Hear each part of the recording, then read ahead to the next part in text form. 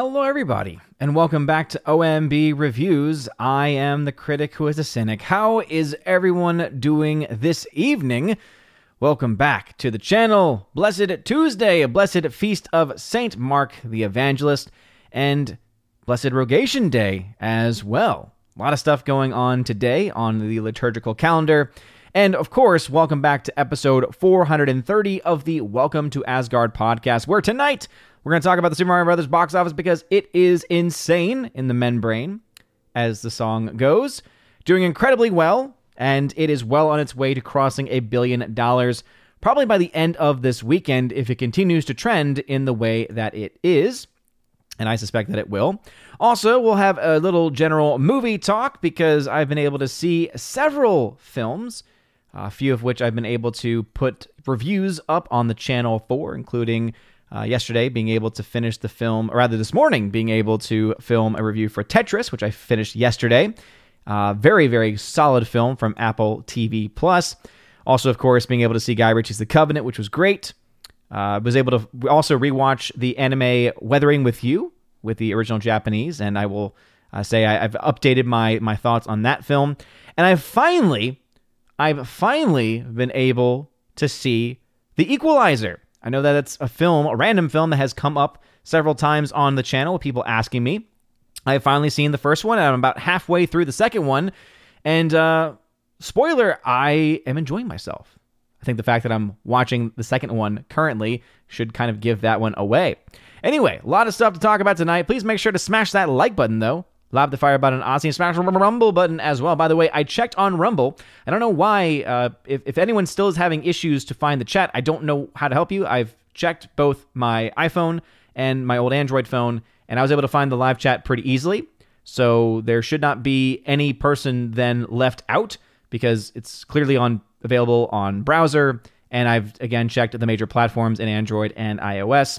So unless you have an older phone, I guess, that maybe doesn't have the most up-to-date Android software and maybe doesn't support the latest update to the app, I that's the only thing I could possibly think of. But if you're watching on those platforms, you should be able to access the live chat anyway. So thank you again if you're watching over on Rumble and Odyssey. Erica Knows says pineapple pizza time. Yeah, pretty much. I know that was from earlier today. But let's say hello to the people. We got Keely Chow in the chat. What is going on, Keely? Thank you very much for being here today.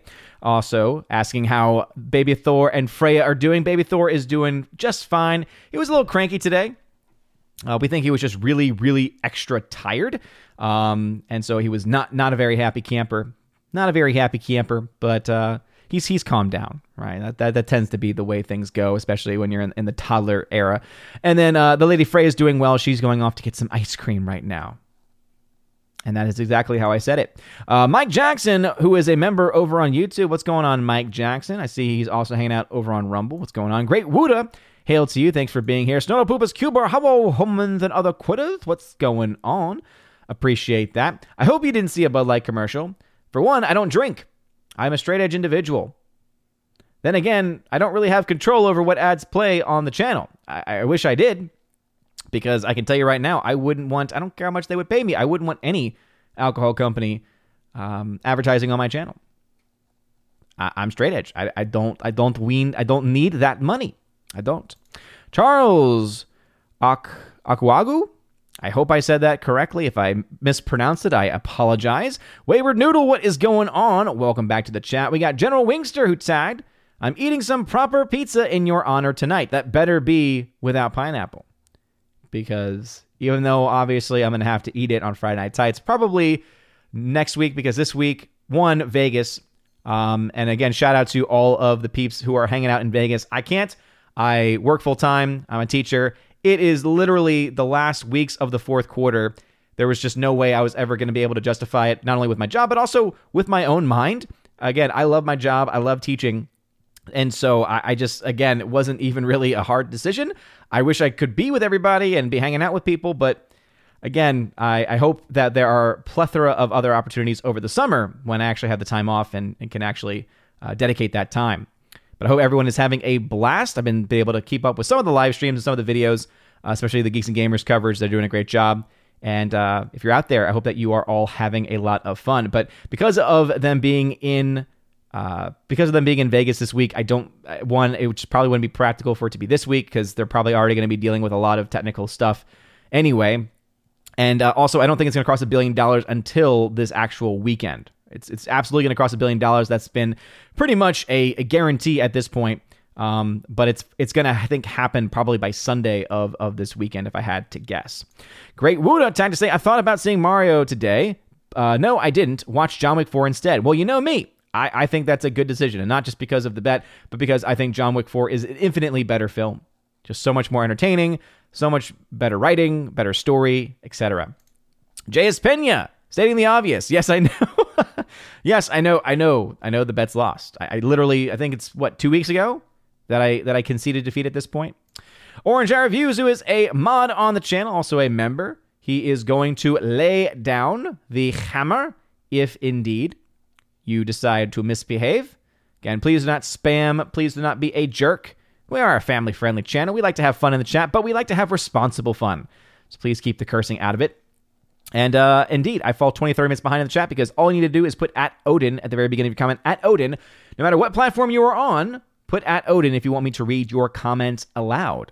Even if there's nobody over there, please put @Odin. The only exception is if you are on YouTube and you are a member. And the only reason why is because I can sift out the green names much better. So again, no matter what platform, @Odin, unless you're a member on YouTube, in which case you can just type. But if you are not on YouTube or a member, both things have to be true, then just put @Odin. I don't make people pay to get their name shouted out or their message read, as long, of course, as it's appropriate. But if you do want to skip ahead in the line, I do read super chats, etc., much more quickly. Kimberly G, what is going on? Hail to you. Thanks for being back in the chat. Always glad to have you here. Orange Eye Reviews, laying down the law. I am the law. GMonkey76, what is going on?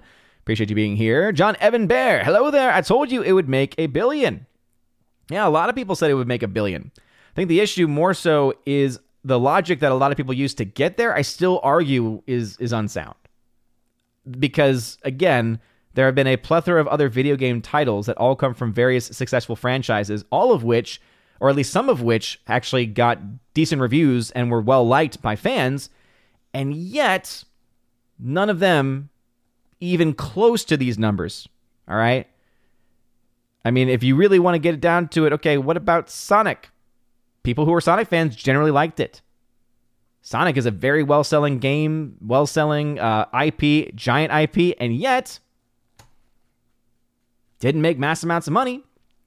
Made some profit, but not mass profits. So I still hold that logic is incredibly flawed. It's doing well. I was clearly wrong. I underestimated the power of this film and the power of this IP. However, I still think the overall logic used for a lot of people to get to that end result is still flawed. It's essentially saying, oh, well, I got the answer right on the test, but my formula is completely incorrect. Okay. Well, then guess what? In many situations, you don't even get any credit because you got to know how you get there in order for you to get full credit. Again, I missed the answer and the formula. Some people just missed the formula, and guess what? That means we're both wrong. Gary Manchester Worthington says Tetris is for squares. I see what you did there. I see what you did there. How dare you? Jay Price, what is going on? Hail to you. Mike Jackson saying that he was going to head over to the Rumble. Ryan Welch in the chat, what's going on? Master of Gaming in the chat. Hail to you. Thank you very much for being here. Orange Review says, Vegas is Sin City, so stay away. Yeah, I mean, don't get me wrong. I would have probably tried to have avoided it in most situations anyway. But yeah, we got Laura, the Modern Major General story hanging out. What is going on, Laura? Thank you very much for being here. She's also one of my mods. Forever Sci-Fi, who is a member, what is going on? Hail to you. Over on Rumble, we got King Kane Rumsky. What's going on, good sir? Welcome back to the chat. And we got UAB Mad Dog, Mike Jackson. Mike Jackson saying, when does Mario open in Japan and Korea? I'm interested to see how it does over there. It's coming out this week over there. So this week/weekend, because of, time differences and such, time zones. So it is coming out there. Though I've already had people come out to say, well, it's not going to make mass amounts of money in Japan on an opening day because that's not how it works over there. Oh, okay. It's like, I just love when people, trying to do those things, basically. But Regardless of that, even if it is, I think they argued it was if a $30 million opening in Japan happens, and that's huge. And again, what I'm going to do is I'm going to compare it to other films, right? Because once the film actually releases in Japan, we'll have a better idea of what we can probably expect from it in the long run, right? We look at its opening day, we look and see how that compares to other opening days versus other anime titles versus, other animated films versus even live action films, Western films, to see if there's any corollary. And then, of course, we continue to track it just like we would in the domestic market. We would track the drop off from week 1 to week 2. And that's, again, the only way that we're going to be able to actually have an idea, or at least a general idea of how well it's going to do. I think it's going to do very well in those countries, right? Even my low estimate, again, according to a lot of other people, when I said, hey, historically, the film should realistically make about $250 million from both countries combined. But as I've also given the caveat to, there's never been a movie like this before. So I think this is a film that is likely going to be a standard bearer. So if this film ended up making $250 million from Japan alone, that wouldn't surprise me. Historically, it would. There's no way I could have figured that out. There's no way I could have predicted that based off of just historic numbers, but it wouldn't surprise me nonetheless. And again, this is especially true of, especially since the film has just been destroying every person's projections, right? Including my own. Even the people that thought this film was going to do well, if they were honest with themselves, would not have said that the film was going to be doing this well, right? It's one thing to say the film's going to make $1 billion. Now we're talking about the possibility of like a $1.5 billion movie, potentially, depending on how much it makes in these markets. But yeah, it is coming out this weekend in both Japan and in South Korea, end of April. Crazy to think that we're already in the end of April, though. Kane Rumsky says, you don't know the power of the Mario game. That's right. It sold over 1 billion. I'm not even going to go on that rant. Master of Gaming tagged to say, Warner Brothers and Disney spent way too much, yet Warner Brothers released Evil Dead Rise in theaters and it's successful. Disney could release The First Omen in theaters and be successful. Yeah, and again, that's something that it's just amazing to see these studios struggle to figure out the box office. And it's crazy, especially since this is a formula that has worked for a long time. I really can't think off the top of my head of any horror film for very little money, like talking $30-40 million budgets or less, that have flopped. It's very rare that happens, right? The vast majority of the time, what you end up having is films that are able to drive out the horror base on opening weekend and on the subsequent, initial weekends, because they really don't make money in the long run. They tend to make money, especially if you release it in October. That's one of the best times of the year to release horror films. But it's very unlikely that any horror film, especially ones that are made for such small budgets, I mean, you can make most of them for under 20. It's very rare that those don't make their money. So you put Disney's marketing machine behind a horror film that costs $20 million, they can make decent profits from that. But instead what they do, both Disney and Warner Brothers are notorious for this, is they don't do that, right? Evil Dead Rise is kind of an exception as far as the box office for Warner Brothers. I mean, they've had massive losses this year. I mean, Disney's is bad, but Warner Brothers is arguably much worse as far as actual financial losses at the box office are concerned. But they finally have this film, Evil Dead Rise, and because they spent next to nothing on it, they've already essentially made their money back. And they're looking to make a decent profit from it as well. And that's even with the film not necessarily even being all that good. But yeah, it's just insane that they still don't quite understand it. Wayward Noodle, thank you for the $5. That's a super chat. Thank you very much, good sir. It says, any chance of Mario taking over Frozen 2? The irony would be wonderful. Love Disney having to reap the whirlwind. I think it's absolutely possible.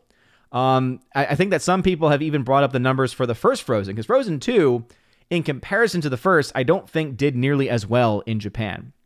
They both did well, but the first one did much better, if memory serves me right. And that's even before you adjust for inflation. Triggered some people already. But I think that there's a chance of Frozen 2.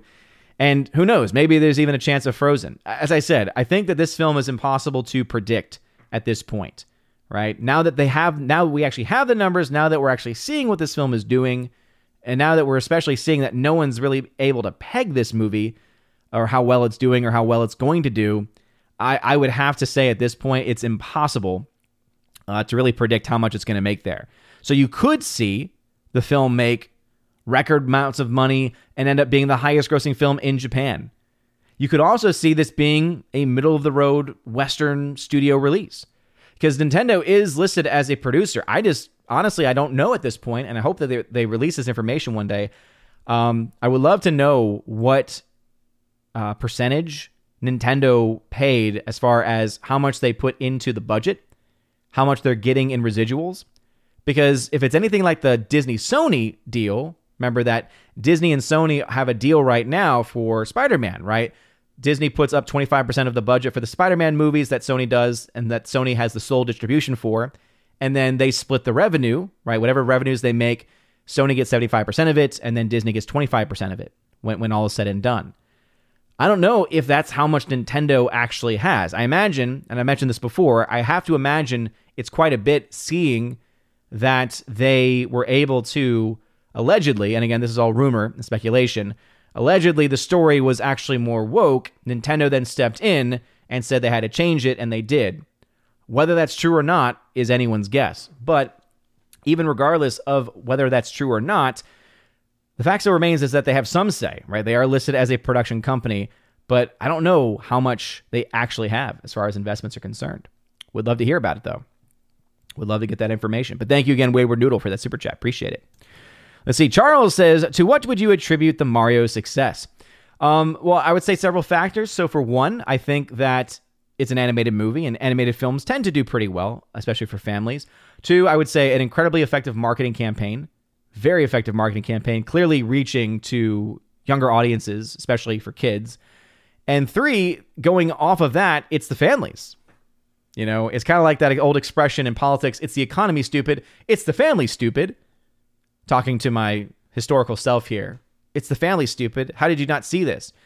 Because the families are what's driving this movie. Yeah, you can say that there are a lot of fans of the game who are middle-aged or younger, right? People who grew up with the game going to see it, and I'm sure that they are. But that's not what really drives these kinds of movies, right? What drives these kinds of movies are the kids. And I remember when I went to go see this film, even for like an opening night showing, there were already a lot of kids in there. There were families going to see this movie. So that was already an early indication for me, at least in my market. Okay, this is a lot bigger with families than I thought it would ever be. Clearly, I was wrong on that. But that's why it's doing well, because it was able to appeal to families to such a degree that it's just, again, destroying everything else in its path. And then the very effective marketing. And I think it really comes down to Illumination, who have clearly been able to really corner the market when it comes to animated kids movies. And we already knew that they had that ability. It's just that Mario was an untested property. Because if you think about it, the only other Mario film that we've ever had was the so-called Mario film, live action, from back in the 1990s. And most people would say that's a joke to even say Mario in the same sentence as that film. But yeah, clearly those are the main factors. Those are the main factors. People can talk about IP and IP brand recognition, and I'm sure, again, that probably plays a role, but it's impossible to quantify. Because Sonic has giant IP recognition too. And I'm not trying to say that comparing Sonic to Mario 1-to-1 is fair, but that's kind of the point. It's also not fair to compare people who are fans of the Mario game to movie-going people 1-to-1 either. Again, because they don't really compare. Because if they did, Sonic would have a lot larger numbers. Other video game adaptations would have a lot larger numbers, right? Especially the ones that have positive reactions. Ben Downey, thank you for gifting 5 memberships. Appreciate that, man. Thank you for gifting those at the Army of Asgard level. Congratulations to the newest members. General Wingster, Victor Fontaine, Thanatos Felicitas, Gmonkey76, and Whitefall. Newest members on the channel. It reminds me, too, because the Army of Asgard level and above on YouTube, because it's been this way for Patreon, but on YouTube, y'all are going to get access, start getting access to the monthly podcast that I do with John the Flick Pick Flickinger. So be on the lookout for that. The problem is that we were supposed to film last night. So for anyone who has been waiting for that podcast episode, I apologize, because I've tried to film it now twice with John. I love John. However, things usually come up. In this case, he actually is legit sick and was not able to record. I have no idea when we're going to make up the episode, because I'm busy for most of this week, and the weekends are always terrible in the first place. And I apologize. I'm going to try to get that during April, though. And if not, I will try to make it up to everybody. But anyway, congratulations to the newest members. Let's see. King Kane Rumsky over on Rumble says, if you account for inflation, is it possible Mario gets to $2 billion? I guess it depends on what you mean by that, right? Like, do you mean, does the film get to a point this year where in like a couple of years it gets to $2 billion? It's hard to say. Right now, my range is between 1.3 and 1.6 billion. And that's just, again, based off of low estimates on my part, right? Low-end estimates for Japan and South Korea, which may not necessarily come to fruition. And then when you get to the higher end estimates, you're looking closer maybe to 1.6. But even then, it's so hard to predict this movie because this film is doing things that, again, no one has expected. Not even the biggest fans of the film. People might say they've expected this, but in all honesty, again, if they were going to be really honest, they would say they had no idea it was going to be this big. They knew it would be big, but not this big. So pretty big. I think ultimately, though, 1.3 to 1.6 billion total. Because there's no way inflation is going to get it to $2 billion if it hits that mark anytime soon.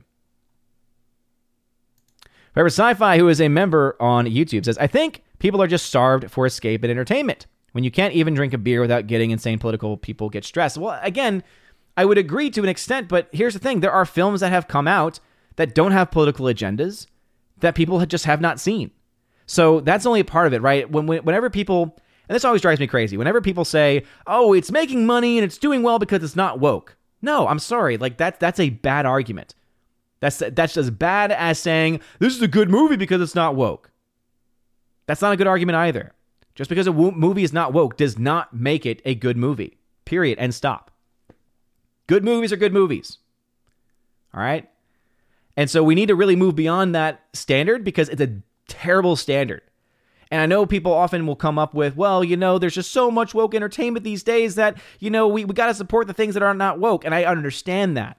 The issue is that there are still every single year, for the past several years, good non-woke movies that come out. And no one goes to see them because the marketing campaigns aren't very good, because the marketing is either non-existent because it's a smaller film, or because people just overlook it for another non-woke movie that some people are entertained by, but ultimately are just not very good.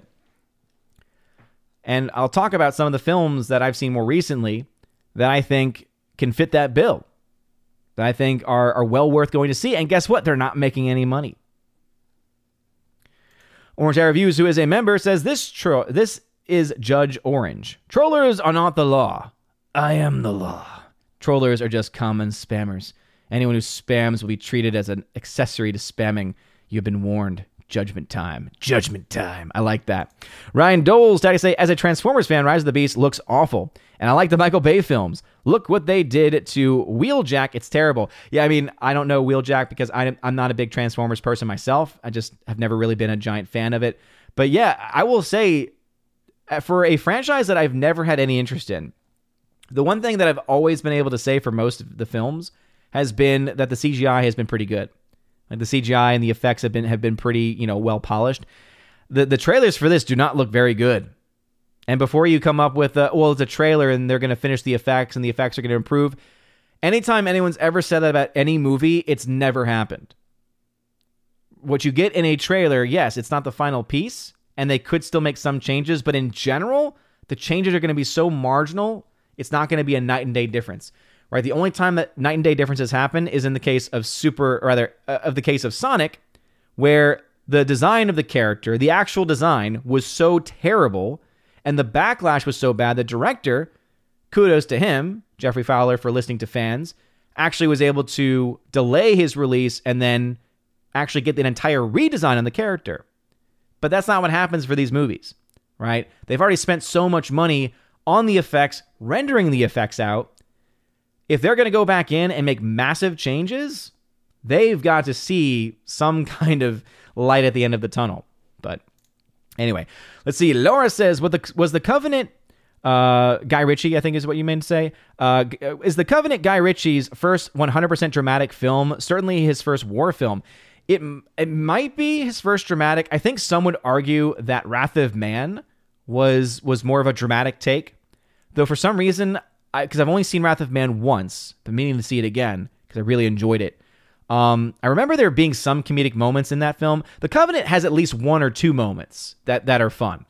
But it is definitely like the vast majority of it is absolutely a dramatic take for sure.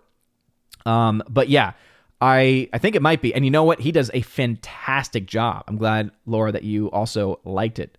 Because, yeah, if you've not seen The Covenant, it's really good. It's not my favorite of his, but it's still a solid movie. Gave it a solid B in my review, and I still stand by that. Heartbreak, did you finish watching Critical Jingers? Nope, have not finished watching it. Have been busy with other things. Bruce, who is a member, hail to you. Thanks for being here. Laura says, I'm at work, so I may not see your tags. Well, hey, thank you for still being here nonetheless. General Winkster says, I recently did my annual Lord of the Rings rewatch, and we'll probably do it again for the 20th anniversary later this year. What's your favorite movie / aspects of the trilogy? Oh, that's awesome, dude. Yeah, I haven't done one of those in a while. I still remember I was able to do the trilogy all extended editions, and it was just beautiful. Like, it was just so much fun to do, because I've only ever done the entire trilogy extended, I think maybe once. Actually, no, twice. I did once several years ago. I think I was actually even able to watch it at my old school, because a friend of mine started working there and had access to the auditorium and was able to put it up on like a projector. It was really cool to watch. And it was fun. It was something that they did over the summer. And then just this past year, I think, whenever I got my new TV, I ended up watching all of the extended edition Lord of the Rings films on it, and it was great. It was a lot of fun. But it's something that I think is phenomenal. I love Fellowship. I love how it gets everything set up. There's just, I don't know, it feels very homey, right? Because all three films are really so unique, right? They're obviously connected, but they're also unique. I like Fellowship a lot because of how it establishes the characters and does a really good job setting things up. And there's some really great sequences that I enjoy. Boromir, especially, his entire arc is great.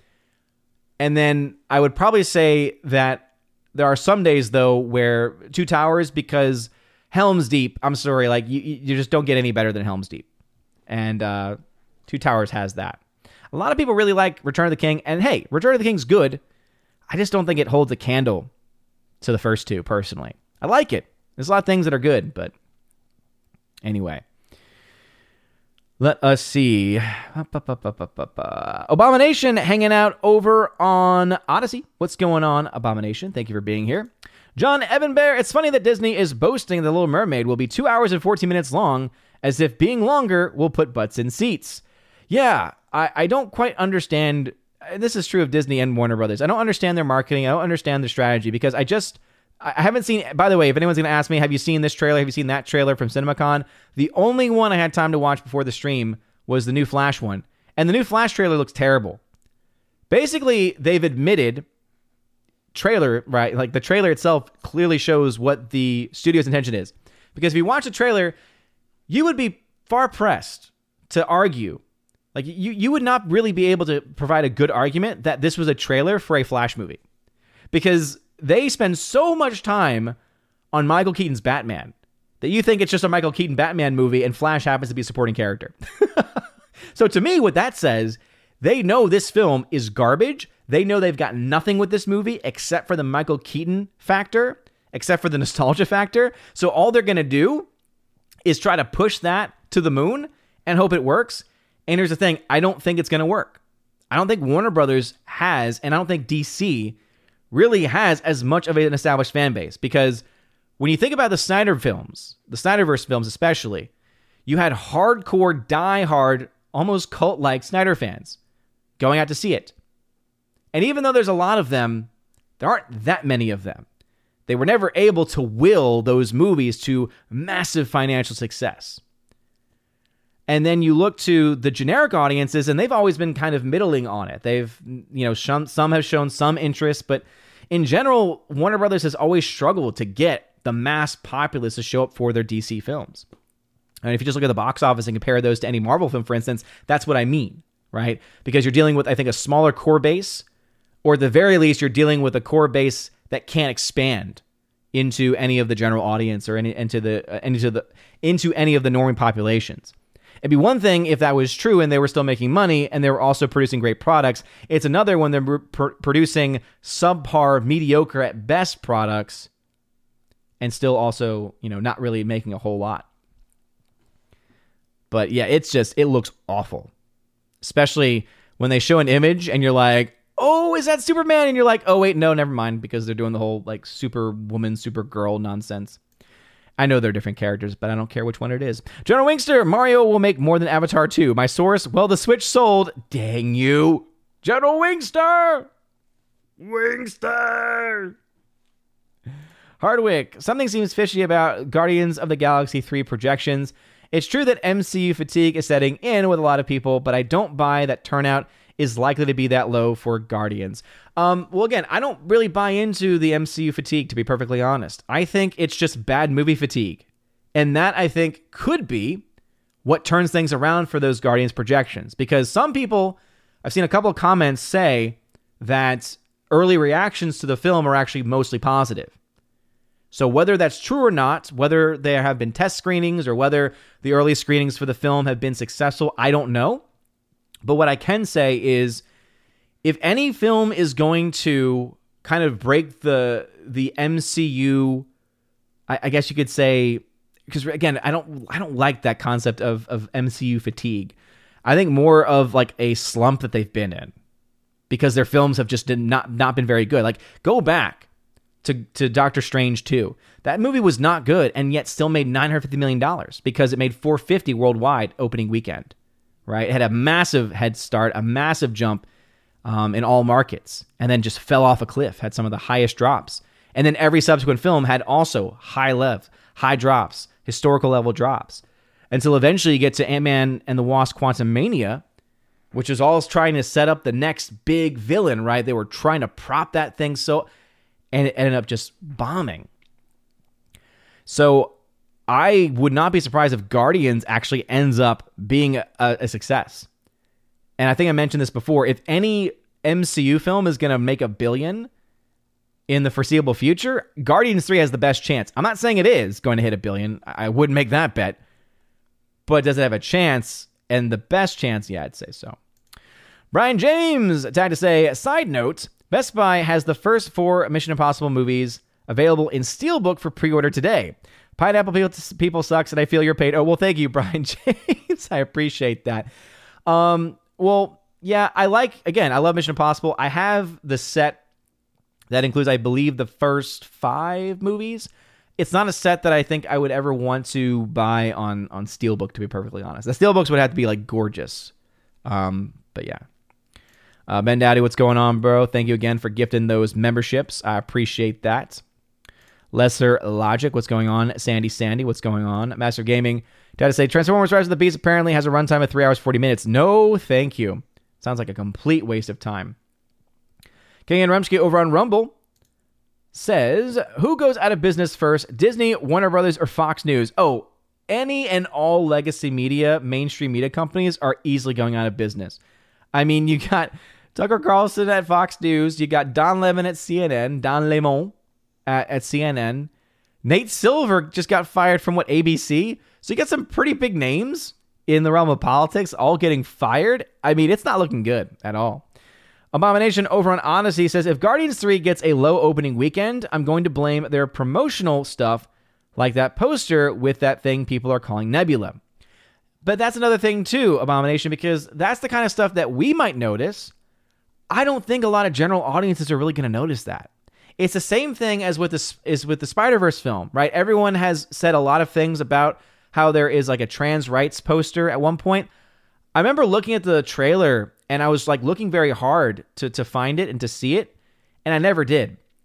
Now, maybe I was watching the wrong trailer for all I know, but I think most people, I don't think are going to notice that kind of stuff. Now, that does not mean that I don't think people should call it out and that people should be critical of it, because obviously that crap does not belong in those movies, or any movie for that matter, unless it's like a documentary. However, I still, again, don't think most normal people, most normies, most general audience viewers are really going to get that, or really going to notice that kind of stuff. So that's why I do think that Guardians might end up doing better than projections. And again, it all stems from, and it all depends upon whether the film is good. Because if it ends up being a situation where people get excited about it and then it pulls a Doctor Strange 2, okay, well then we're going to look at a movie that might barely get to Thor Love and Thunder levels, maybe getting up towards Black Panther Wakanda Forever levels at best. But we'll have to wait and see. Proof is in the pudding, as they say. General Wingster, who is now a member. Ben Dowdy, what have you done? You've unleashed chaos. Yes. Victor Fontaine says thank you. Charles says Avatar could hit $2 billion twice. How do you see Nintendo repeating $1 billion plus? I don't know what you mean by the Avatar hitting $2 billion twice.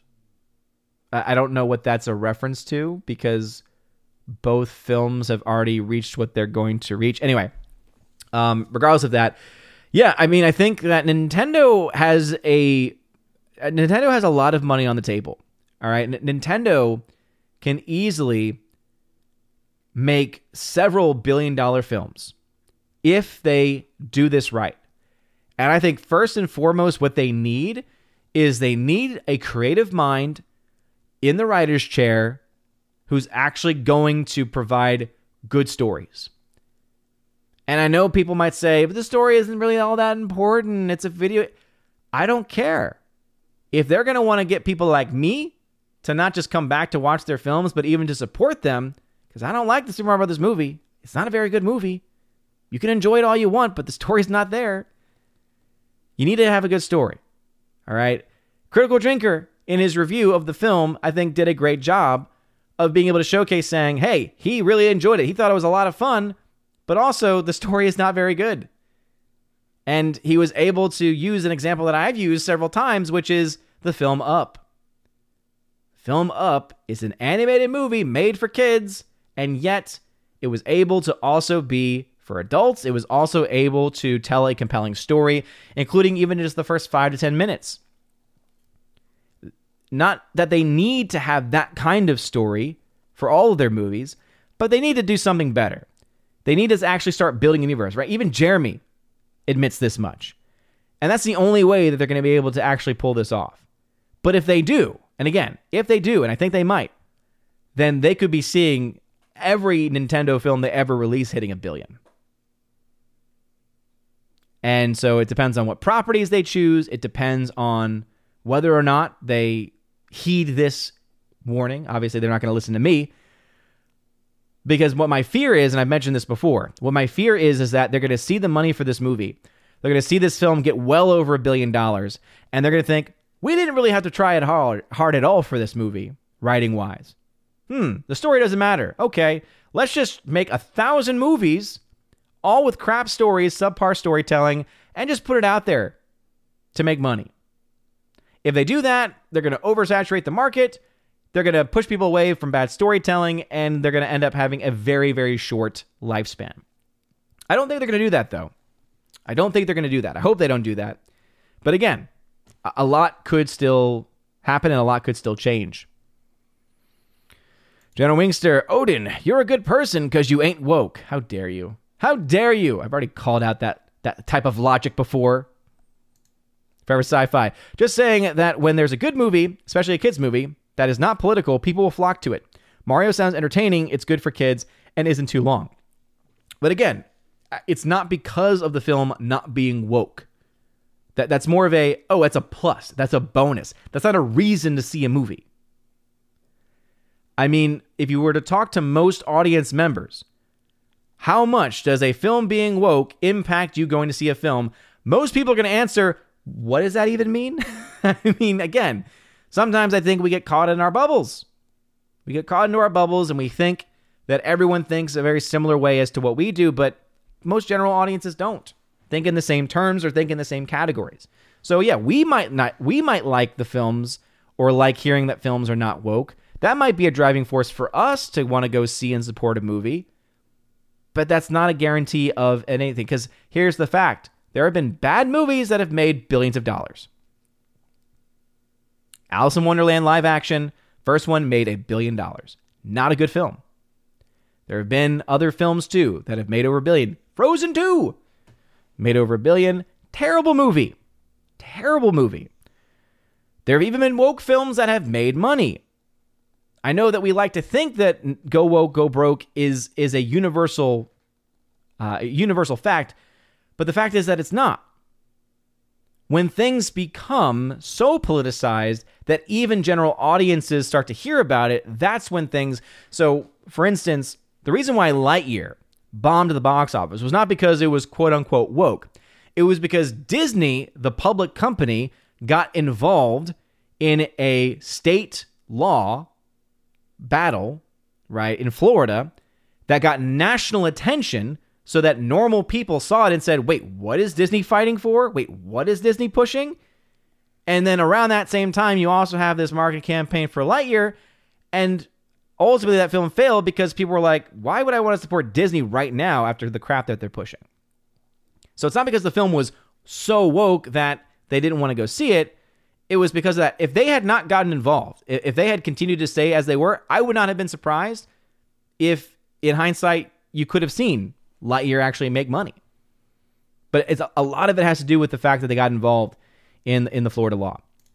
Master Gaming says, good non-woke movies that don't make money are The Covenant, Operation Fortune, and Nefarious. Oh, completely agree. Those are 3 prime examples right there. Covenant's making nothing. Covenant's making nothing. And it's not even that it's not woke. It's not even really political.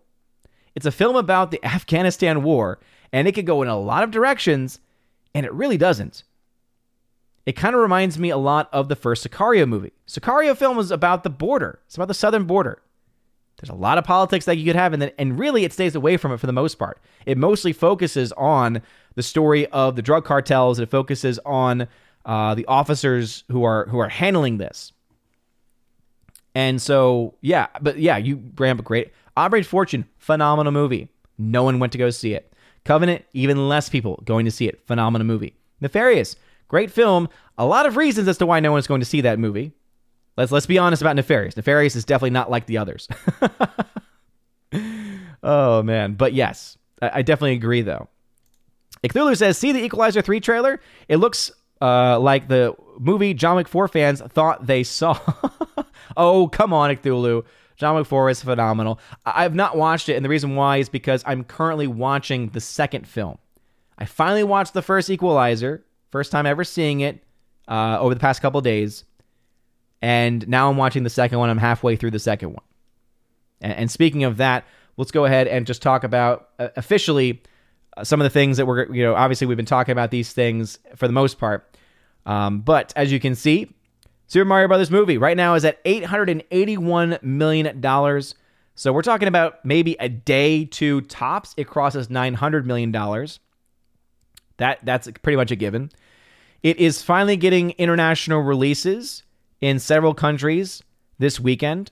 So we'll go ahead and pull this up. As you can see, in Japan, it comes out on the 28th. So it comes out in 3 days in Japan. And then in South Korea, it comes out on the 26th. So they come out 2 days apart. South Korea, it gets it first. So that's actually tomorrow. So probably within a few hours, if you do the time difference, the first showings of the film in South Korea will be playing. So we'll start to get some early numbers. I hope to get some early numbers on how it does opening night in South Korea. And then we'll have to wait until the weekend for us to get any information on Japan. But I think that what we're going to see is we're probably going to see some pretty strong openings. But I can't wait for us to actually get them. I can't wait for us to have actual data. As you all know, I'm a data-driven person. And when it comes to the box office, we need box office data. Ancillary data might be able to help, might be able to get us good information, but ultimately, the only reliable data that we can really have is actual box office numbers. So I can't wait to see that. Can't wait to crunch it. Can't wait to compare it to other films to see what we can expect. Because a lot of people have been saying a lot of things about Japan and South Korea. Again, historically, the film really shouldn't do too crazy. However, there's never been a film like this movie to come out in Japan. There's never been a Nintendo film like this before. So we will see, right? A lot of people are saying a lot of things, are hyping this up to be a massive, gigantic, gargantuan release. And I'm not saying that it won't be. I'm just saying right now, other than general sentiment and the use of video game data, which again is valuable to it only to an extent, because it doesn't always guarantee outcomes. There's not a guarantee of a 1-to-1 ratio, of a 1-to-1 return. But we'll find out very, very soon. But as I was saying, all right, we know that just because a film's not woke does not mean that people are going to see it or that it's going to be a success, right? Woke films make money from time to time. It's great when they fail. It's great when they get called out and the audiences return it in kind. But a lot of times that does not happen. And just because a film is not woke does not mean it's going to be a success. Great example, Guy Ritchie's The Covenant. As you can see, so far has only made $6.9 million. Think about this again, all right?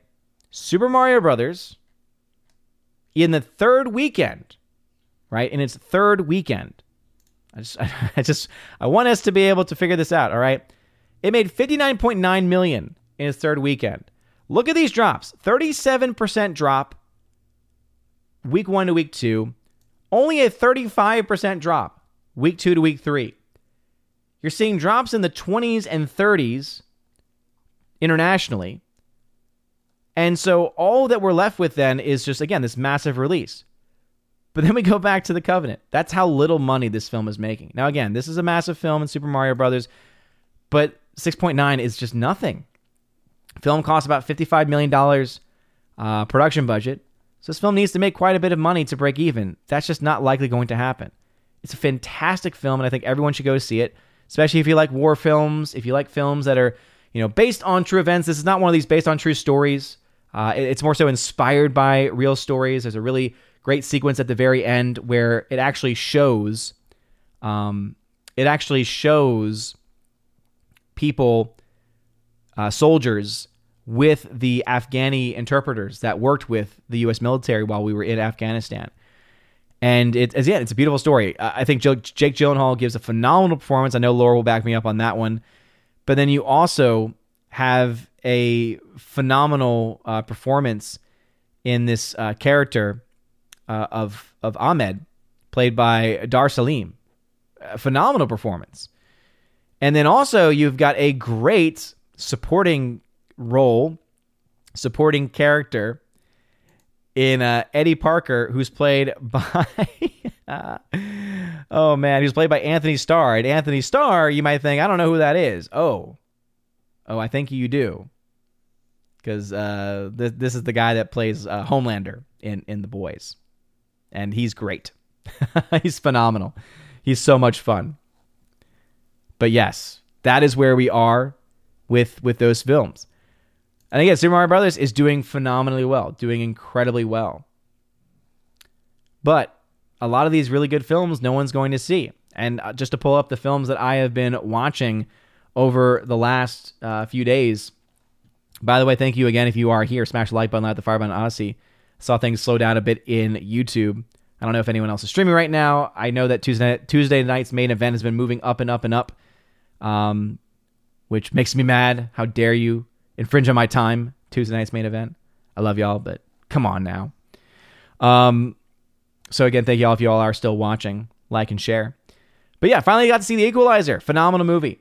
Gave it 4 out of 5 stars. I would, as far as a grade goes, I'd give it a B+. Some of the CGI in the film, I think, is just, it's not a film that really should have a lot of CGI, but it's got a few moments, and the few moments themselves aren't very good. But luckily, the acting by Denzel Washington is phenomenal. I think the writing and the direction are pretty solid, and the fighting, the kills are also very fun too. So Equalizer, a lot of fun, very well done, and I'm happy to have seen it. And I also got to see the film Tetris on Apple TV Plus, and oh my goodness, I did not think that I would enjoy a film about the origins of a video game. Not even like an adaptation of a video game, but a story about where it came from, how it got into the United States, how it got picked up by Nintendo and got packaged in with the Game Boy. I mean, just learning all of those things was so much fun. And I mentioned this in my review that I think that Taron Egerton is just, honestly, he's on a roll right? I haven't seen all the films that he has been in more recently, but he has just been on a, it seems like he's just been on a tear the last few years. But this film is truly phenomenal. So John S. Baird really hasn't done a whole lot, but has shown himself to be a competent film director with this movie. Even the writer as well. Really not a whole lot of experience there. But it truly is fantastic. And something I didn't know, but someone mentioned this in the comment section, and I thought it was interesting. I haven't looked into it more. But Roger Allam plays this character of Robert Maxwell. Did not know that this is the father of the notoriously evil Ghislaine Maxwell. So knowing now what I do know about Robert Maxwell, because he's not a good guy in the movie, it makes a little bit more sense as to why the apple doesn't fall very far from the tree. Though if we're talking evil, I would definitely say Ghislaine Maxwell has the greater evil between the two. But let's just say neither of them are very good people, it seems. But, it's so good. Highly recommend going to see Tetris. And unfortunately, it is only available on Apple TV Plus. I don't know if it's ever going to be available anywhere else. They seem to be kind of holding on to all of their films and all of their shows pretty tightly. So that makes me pretty sad. But yeah, phenomenal movie. Obviously, The Covenant I mentioned is pretty great. Nefarious, you already heard me talk ad nauseum about how much I think that people need to go see this movie, how important I think it is. And Father, I see that you're in the chat. Father, you need to go see Nefarious if you have not done so already. Please do so if you can. And I would definitely say this is a movie that I'm very tempted in the future to show my classes. That's how good I think it is, especially in its portrayal of evil and its portrayal of exorcism, of demonic possession and demonic influence. I just think it's so powerful. It's so incredibly powerful. And no cursing, no nudity whatsoever. And there are a few sequences of violence, but let's just put it this way. If you can show, and so obviously this would be for older high school students, if you can show the passion, and I do, then it's got nothing on, like this movie has got nothing on the passion as far as violence is concerned. Like again, there's a couple of violent moments, but compared to the passion, it's nothing. I still want to give that warning, but yeah, definitely recommend seeing it, Father. I think that you might actually really enjoy it. It's very compelling, very well written. Actually made by Catholic directors, too. They don't really have a good history of films, I'll be perfectly honest. That's why I had very low expectations going in, because it's the same people that did Unplanned and God's Not Dead as well. And so I, again, just did not have any high hopes for it writing-wise. Went in very down on the movie because everyone was saying, I had a couple people who would reach out to me saying, you should see this movie and listen to Steve Days talk about this and talk about that. And I was just like, I just don't care. And then when I came out of it, I could not believe just how powerful and how moving it was. I was also able to finally rewatch Weathering with You, this time watching the actual subtitled version. So watching the original Japanese, which is I always recommend because it does change the experience quite a bit. And I remember, liking this movie because I do like Makoto Shinkai a lot. As I've mentioned last time, especially the last couple of streams, I mentioned the film Your Name, which is one of my favorite animes of all time. Suzume was the most recent film he did, and it was also solid.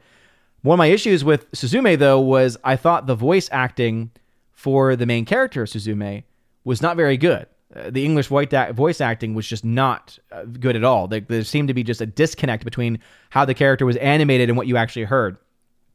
And obviously that's on me for going to see a dubbed version versus a subbed version. But I again explained the reason why was because there was no good showtime with the dubbed version. So hopefully Suzume is going to be out for another week or so, because I would love to be able to get and have a chance to go see it. However, I was able to see Weathering with You again because it's a film that I own. And I just loved it. Again, I remember liking the English version when seeing it in theaters. The original, though, again, just like with most dubbed, it just doesn't hold a candle. And the story is just so beautiful. As it says, high school student Hodaka leaves his home on an isolated island and moves to Tokyo, but he immediately becomes broke, lives his days in isolation, but finally finds a job as a writer for a shady occult magazine. After he starts his job, the weather has been rainy day after day, and it eventually leads to him meeting this character, Hina, amongst other characters, and it's a very compelling story. It's a lot of fun. It's a typical anime story, so if you don't like anime, you're not going to like this movie, but I love it. I think it's great. So I was happy to have watched that film again. So anyway, those are just some of the movies that I have been watching. And Abomination over on Odyssey. No, I have not seen the trailer for Equalizer 3, and I'm not going to watch it until I finish Equalizer 2. So I'm only halfway through Equalizer 2. I'm not going to watch anything for 3 until I've watched all of 2. Not that there's going to be spoilers necessarily in 3's trailer. I just don't feel right watching it without seeing the end of 2 first.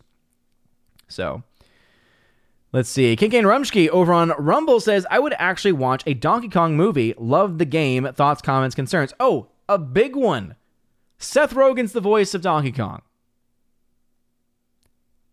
Let's just keep that in mind, okay? Seth Rogen is the voice of Donkey Kong. Seth Rogen has a lot of friends in the industry. Seth Rogen is pretty obnoxious in real life and in professional life too. So I would actually say that's a big concern. I would say that's actually a big concern that probably needs to be addressed. If it was me, if I was Nintendo, I would say, yeah, let's go ahead and start working on finding a replacement for Donkey Kong. I don't think that's a character or a voice that anyone's going to miss. Right? By character, I just mean the way in which the character is being portrayed. I think that they could do better finding a much better voice actor. And I know people are really loving Jack Black and all the craziness with Bowser, but I'm sorry. Are we honestly going to say that that's Bowser, or are we actually going to finally admit the truth, which is, oh no, it's just Jack Black. It's Jack Black being Jack Black who happens to look like Bowser. Because over the course of Mario, that was like one of my issues was, okay, he started off pretty good, and then as the film went on, I'm like, okay, it's just becoming more Jack Black, and then at the very end, you have like the musical sequence, you're like, okay, so it's just Jack Black? Is that what we're going with? And it's funny because of all the characters, I thought that was going to be my reaction to Luigi, because Charlie Day is Luigi, and I'm like, oh, we're just going to get typical Charlie Day, and I love Charlie Day, I think he's hilarious, but he's got that voice, and he talks like this all the time, and that's all his roles. And we ended up not really having that because Luigi was pretty much sidelined the entire film. But I would definitely say that Donkey Kong, again, as an IP, I think could be very successful. If I were them, though, I would definitely get rid of Seth Rogen. Hardwick over on YouTube says, the trailers for The Flash have some of the worst CGI I've ever seen for a multi-billion-dollar blockbuster. Oh, yeah. One of the biggest gripes I had with this most recent trailer that they just released is that the CGI looks like complete garbage. But guess what? Warner Brothers CGI tends to be pretty big garbage. Even in the official releases, you go back and rewatch Batman v Superman, Justice League, really any of these big stories, CGI is garbage. Most recent Shazam is another great example. Warner Brothers has just never been able to do good CGI for their DC. Hardwick says, to be fair, both Gary and Mr. H have sources at Warner Brothers who tell them that the test audience reactions for The Flash have been overwhelmingly positive, but I don't see it. Yeah, and again, that very well could be true, but as you just mentioned, it's inside sources. And I'm not saying anything negative about anyone who has sources, who claim to have sources, but what I am saying is that I'm sorry, that just can't really be trusted. People can say, well, hey, these sources were right on the story reveals and the story releases for this thing and that thing. That might be true. But again, always take sources with a gigantic grain of salt. Because I don't see it either. And you know what? If there's a good film in there, they need to fire whoever's doing their marketing, because the marketing is not selling that story at all. Jeremy Sikowski says they're a leak image from children's book for Little Mermaid about Ursula's death, and let's just say it's going to make the film worse. What do you mean by book? Like the book adaptation, like that they're making for this movie specifically, with the changes that they're implementing? Or like from the original story? Let's see. Wayward Noodle, Frozen 1, 1.2 billion, Frozen 2, 1.4 billion. Obviously not accounting for inflation. Yeah, and that's the reason why. If you do adjust for inflation, Frozen 1 goes way up. Yeah, Frozen 1 absolutely had a higher box office when you actually adjust. That's why inflation's so important. Because then you'd be like, oh, Frozen 2 did better. It's like, did it though? Because if you compare ticket sales, I can guarantee you that there are differences. In addition to when you talk about inflation.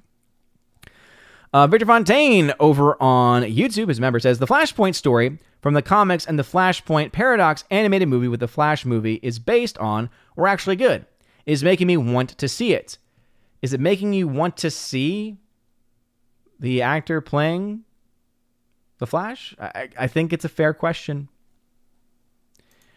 Let's see. Hardwick, did you realize that the actress who played the Resistance leader in Quantumania also played Lieutenant Travel Biscuits in The Mandalorian? I actually didn't recognize her at all. That's interesting.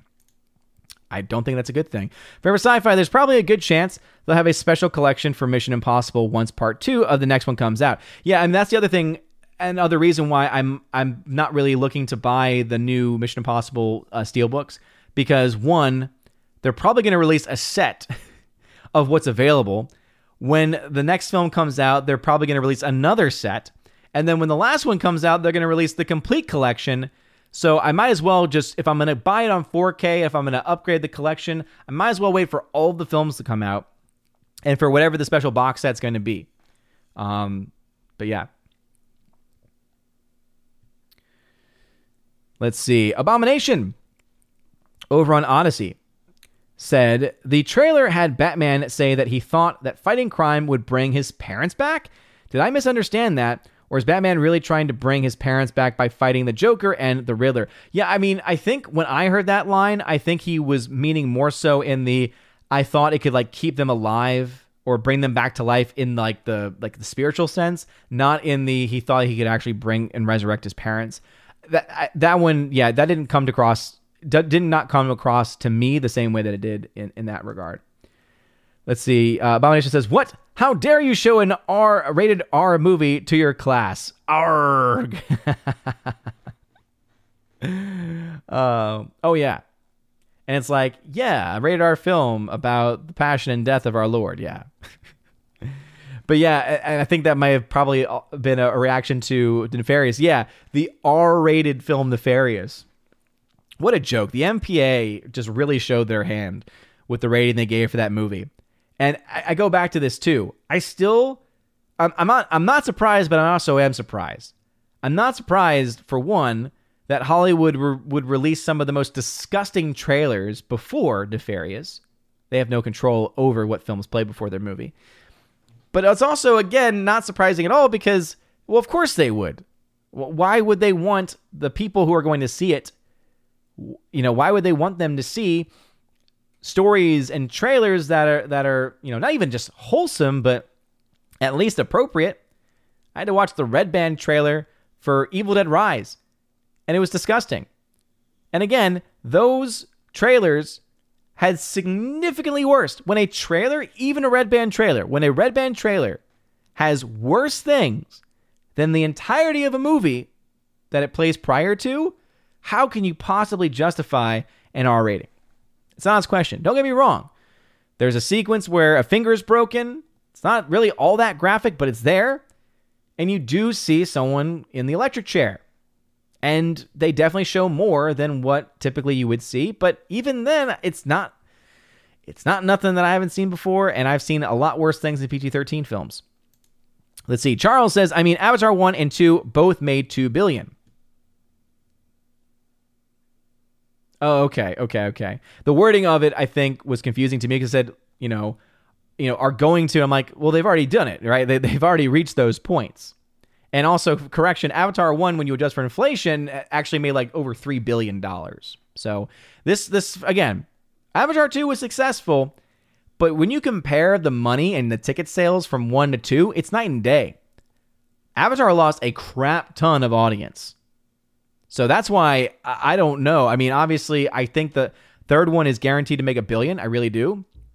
But what's going to be fascinating is going to be seeing how much more audience they lose. Because I think they could end up losing even more people. Jonah Wingster, Up. Still a better love story than Titanic. That is a fact.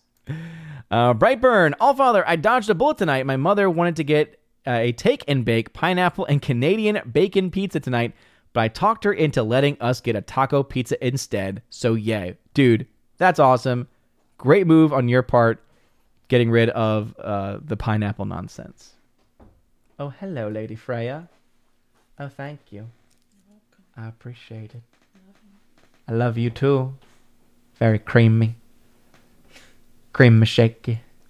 You ever drink Baileys from a shoe? You ever drink Baileys from a shoe? Thank you. I love my wife. She went to Cold Stone Creamery for some delicious ice cream and got me a shake. I'm very, very happy. I'm very, very happy indeed having my ice cream before the stream's even over. Oh, delicious. A chocolate Oreo shake from Cold Stone Creamy. Cold Stone Creamery, so good. So good. All right, anyway, let's see. Hardwick, going back to the chat now. Regarding the general audience not noticing things we know about, I wonder how many people even know that the boy in Evil Dead Rise is played by a girl with mental issues. I, again, highly doubt it. Highly doubt it.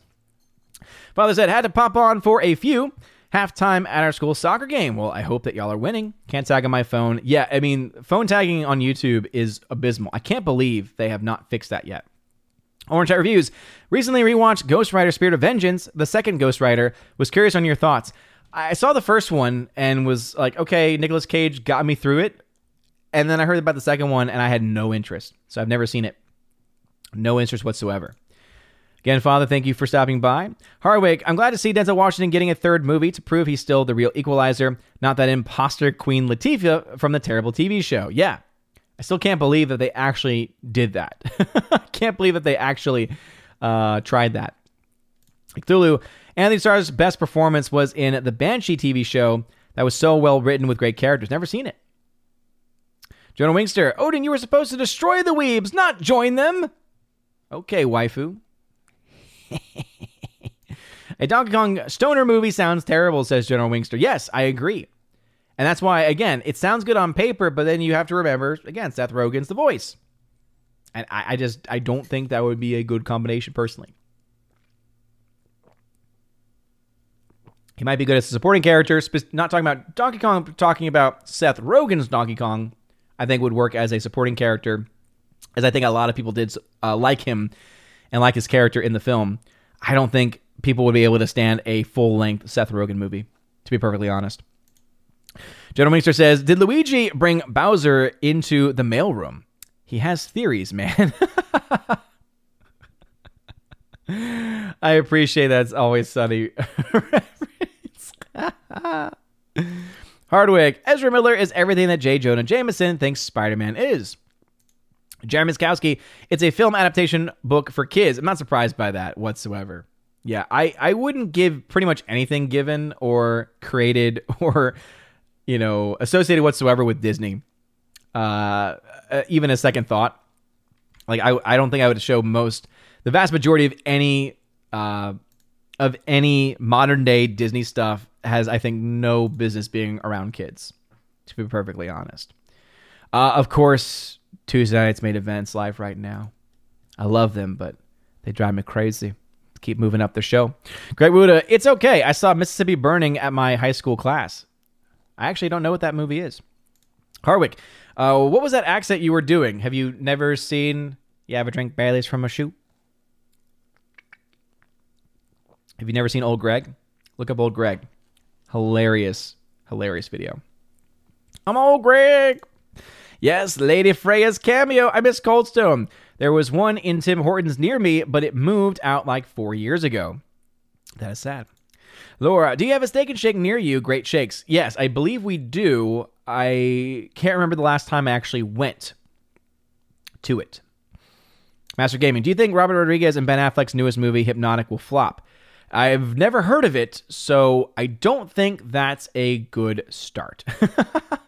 Haven't heard of it, haven't seen anything about it, so yeah, can't say that I think it's gonna do well. Can't say I have a lot of confidence. Hardwick, if you told people in the 1980s that someday the biggest action star in the world would be a 5'7" tall 60-year-old They would think you were crazy. If you were to go to any era in Hollywood and make those same points, I would say they would all probably agree with you.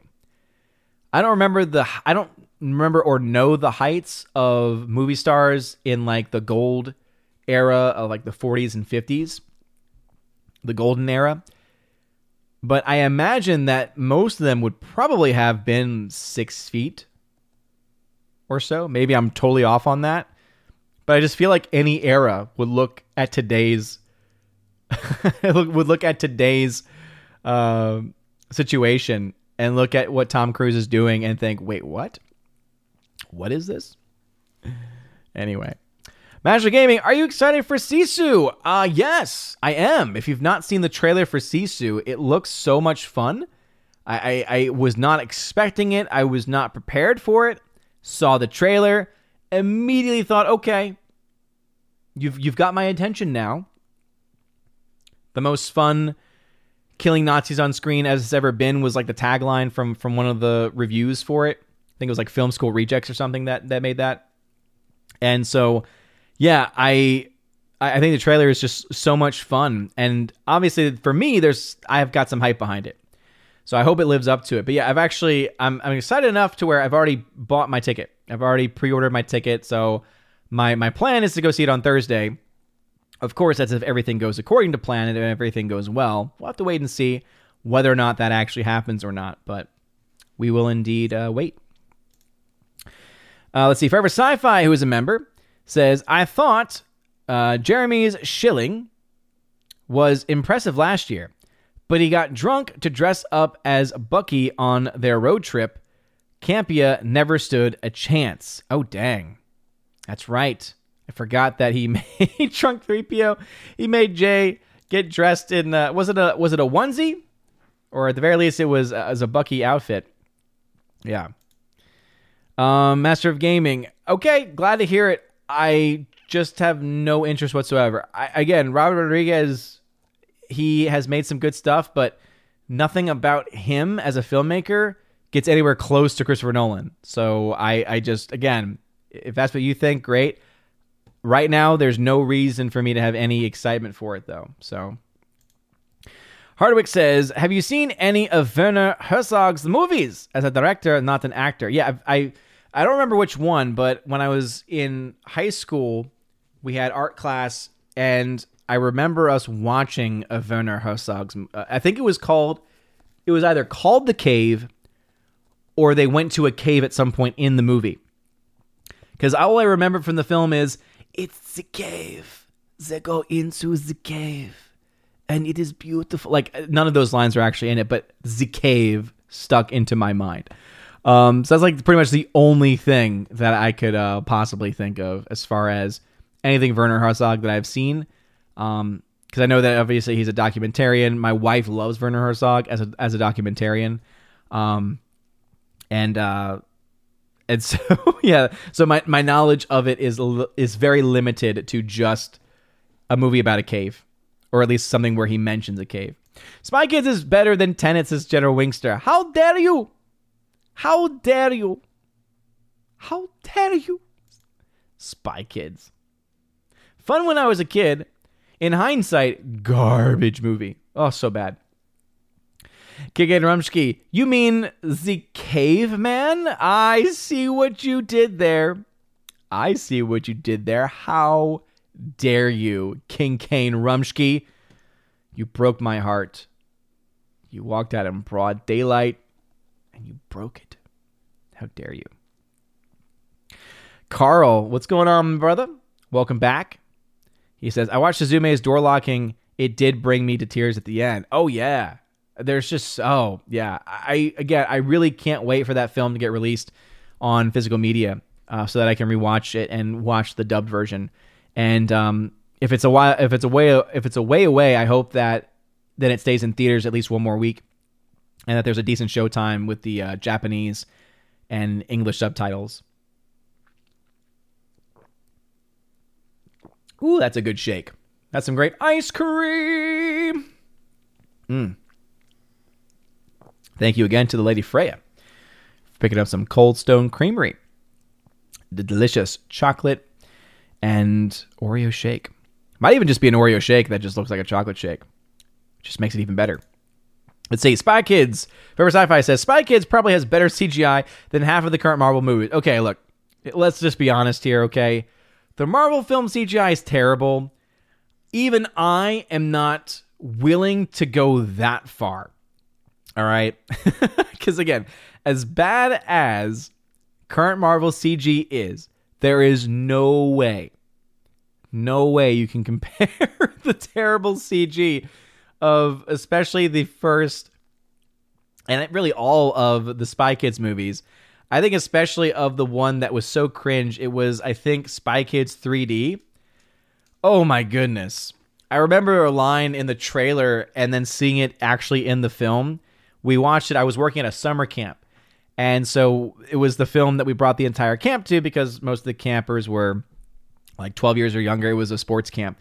And I remember us going, and all I remember is there's a character in it who's talking to, like, Junie, I think is the character's name, the kid from the original, the boy from the original Spy Kids film, Alexa Vega's brother. That's like the only character I remember. Alexa, I'm not talking to you. Sorry. Creepy. Creepy.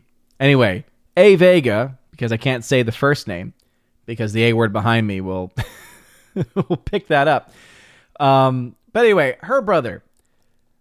There's a sequence where he's in like this universe, like this online universe, and this girl in this really terrible CG suit comes up and says something to the effect of, "He's my boyfriend." It's so bad. He's my boyfriend. I don't know why I said it that way, but that's how I remember it. Let's see. Orange Chat Reviews. The boy from Spy Kids grew up to bully Michael Myers in the Rob Zombie Halloween and got a beat down by Kid Mike Myers. No. I'm glad I still haven't seen that one, but oh goodness. Let's see. Shorty Short Laura says, Guy Ritchie could teach Nolan a lot about sound design and Snyder about effective slow-mo. Oh, for sure. Guy Ritchie's The Covenant has incredible slow motion shots, but I'm actually glad you mentioned the sound design because that's one thing I forgot, I think, to mention in my initial review. The sound design is just so brilliant. They're able to capture not only the sound of weapons, but also all of the different types of speech, whether it's through a walkie-talkie, whether it's through like a headset. It's brilliant.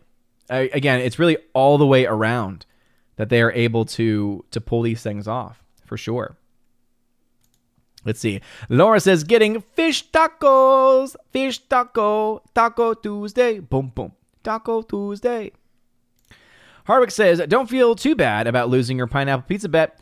Werner Herzog had to eat his shoe after losing a bet. It's immortalized on film, and Werner Herzog eats his shoe. I feel like I remember hearing about that. And yeah, I guess you could say that. However, in hindsight, maybe I would prefer to eat my shoe versus having to eat pineapple on pizza. You don't know me, man. You don't know. I don't like fruit. I don't like flesh fruit. It's not even just a pineapple thing, though it is a pineapple thing. But it's not even just exclusively a pineapple pizza thing. I don't even like pineapple because I don't even like fleshy fruits. Why would I want to put that onto my pizza? Why would I want that on my pizza? The correct answer is I don't. I don't want it. I don't. McQueen, I don't want it. But a bet is a bet. And I'm a man of my word.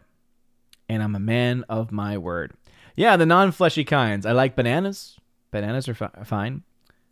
Even mangoes, right? Mangoes are not really the same kind of fleshy texture that you would get from a apple, pineapple, watermelon, etc. So yeah, bananas are pretty much the only one. The other fruits that I'll eat are either in things or in a smoothie form. So a strawberry banana smoothie sounds great. Mixed fruit smoothie could take that, and then blueberry muffins, right? So it's like, okay, kind of. No, not really oranges. Again, I have a weird relationship with oranges. Like I like it in concept, but in practice, yeah, I don't like the texture. Forever Sci-Fi. Maybe we'll have to have Odin take a durian fruit challenge next time. Isn't that the one that like smells disgusting? There's no way. There's just no way I'd be able to handle. Like if I can barely even handle the concept or thought of pineapple, why would durian? And I've never experienced durian, but from what I've heard, if it's what I think it is, there's just no way. All right. We're going to go ahead and start to wrap things up as we're having a pretty slow night tonight. And I want to be able to sit back and enjoy this delicious shake. Let's see. Brightburn. So I'll get to the last comments before heading out. Says, All Father, do you feel the same way about mushrooms that you do about pineapples? I think I heard Jeremy Johns mention that he hates mushrooms. Yeah, same way. There's something about that texture that I just can't do. I think the worst texture of all, though, is actually, what is it called? It's something that's in salad, not lettuce or spinach, trolls. It is, artichoke.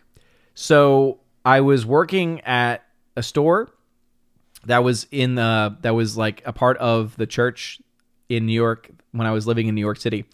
And one of my coworkers got a salad, and I was explaining that, hey, I don't really eat vegetables because most of them make me gag.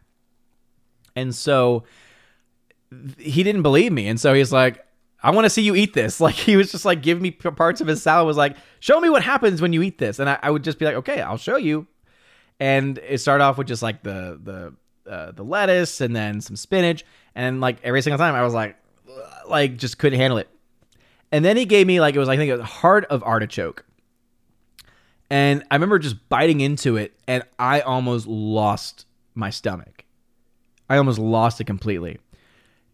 And again, I know that it's not comparable by any means, but that's how the last time I tried mushroom, that was kind of a comparable texture for me. So yeah, not something that I'm looking forward to at all.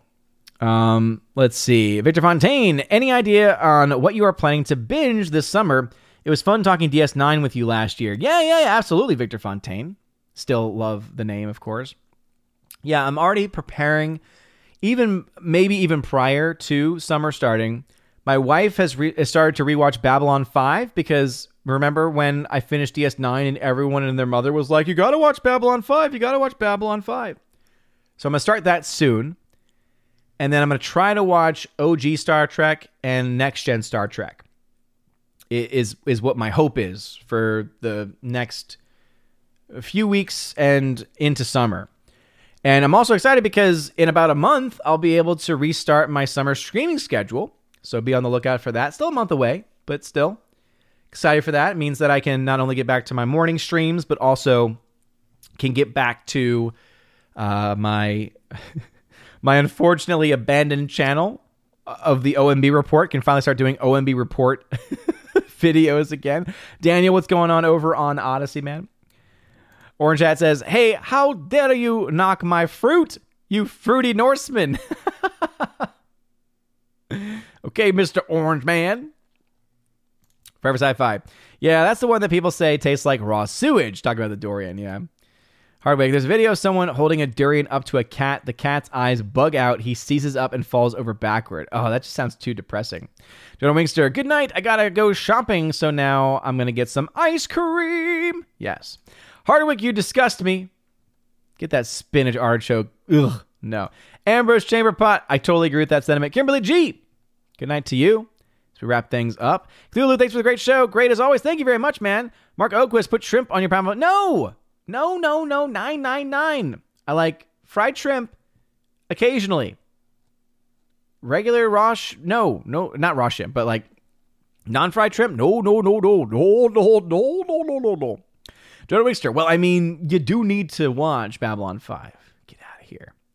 Hardwig, I'd recommend watching Star Trek Continues right after the original series. There's only 11 episodes. Yeah, maybe Again, I am going to try to do everything within my power to temper my expectations and have some control over like what order I watch things in. I think Babylon 5 is the priority because I just would love for people just to stop, you know. Oh, goodness. Yeah, so Daniel, that is what Hardwick just mentioned over on YouTube. Keegan Rumsky says, rumor that DS9 came from Babylon 5's creators' ideas. Yeah, and that's the reason why everyone was bringing it up, because that brought up a debate, because some people buy into that, some people don't buy into that. And for me, I've never seen Babylon 5, so I can't say one way or the other. What I can say is DS9 is fantastic, and I still hold by that pretty strongly. So anyway, with all that being said, let's go ahead and call this an evening, a night. Thank you for everyone watching. Make sure to smash the like button, like the fire button, and smash the rumble button as well on your way out. Share it as well if you enjoyed what you saw tonight and think other people might find enjoyment from it as well. And let's see. Coming up this week, Friday Night Tights should be on, hopefully. Sometimes when they are all together and on location, it's harder to get remote access in, though I suspect that it's going to be possible, as I believe that they're working with some pretty legit people in the area to get some pretty legit setups going on. I think I saw a little bit of the Tuesday night's main event stream, and I see that they're in a studio. I don't know if they're in the Bertolo studio, or if they are borrowing a studio and renting a studio rather from the Salty Nerd crew or not. I don't know which one they're in, but it looks pretty solid. So I'm hoping that I'll be able to be on Friday Night Tights. So we'll see how that goes. I'll keep y'all posted on that. And if not, then this Saturday, I thought it was this past Saturday, but no, this Saturday is the Chosen of Valhalla stream. So from 1 to 3 p.m. They're in the Salty Nerd Podcast studio, says Victor Fontaine. Nice! Glad to hear it. Yeah, I was only able to see a little bit of it. So, Daniel, I'm sorry, dude. I've been live for an hour and a half. I'm always live at the same time, 7 p.m. Eastern time, every Tuesday and Saturday. And very rarely do I miss. And when I do, I always post it on my socials. But anyway, with all of that being said, thank you again, everyone, for watching this evening. Really does mean a lot. Again, should be on Friday Night Tights. We got the Chosen of Valhalla stream on Saturday from 1 to 3 p.m. Eastern time. So that means there will not be a Saturday evening stream. So no Saturday evening stream this week, as I will have been streamed out at that point. So join us from 1 to 3 on Saturday if you can.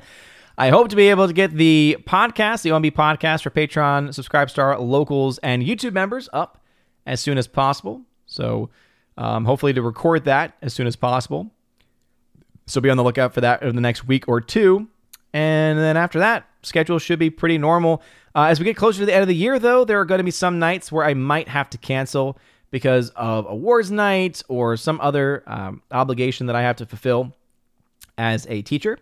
So be paying attention to the social medias. Of course, you also can access the content on the Discord server as well. Check out the top link in the video description to find my link tree, and that will give you access to all those different places, including the Discord server. So anyway, thank you all very much for being in this evening. I'm going to go ahead and enjoy my Cold Stone Creamery Shake. Shout out again to the Lady Freya for going to get that. So anyway, have a wonderful evening, everybody. A blessed feast of St. Mark, a blessed Rogation Day, and as always, God bless.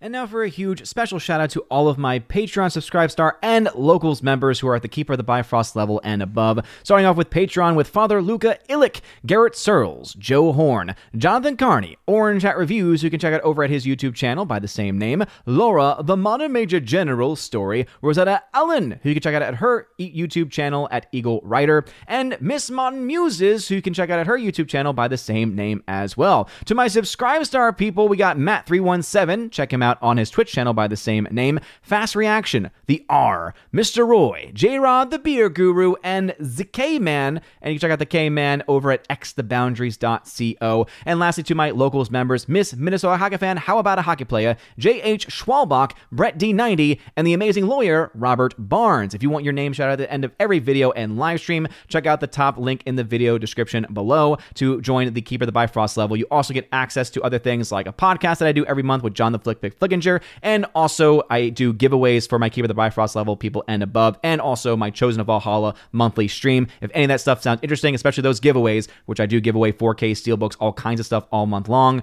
check out that top link. You're all amazing and beautiful people. Hope you all have a wonderful rest of your day, a blessed Easter, and as always, God bless.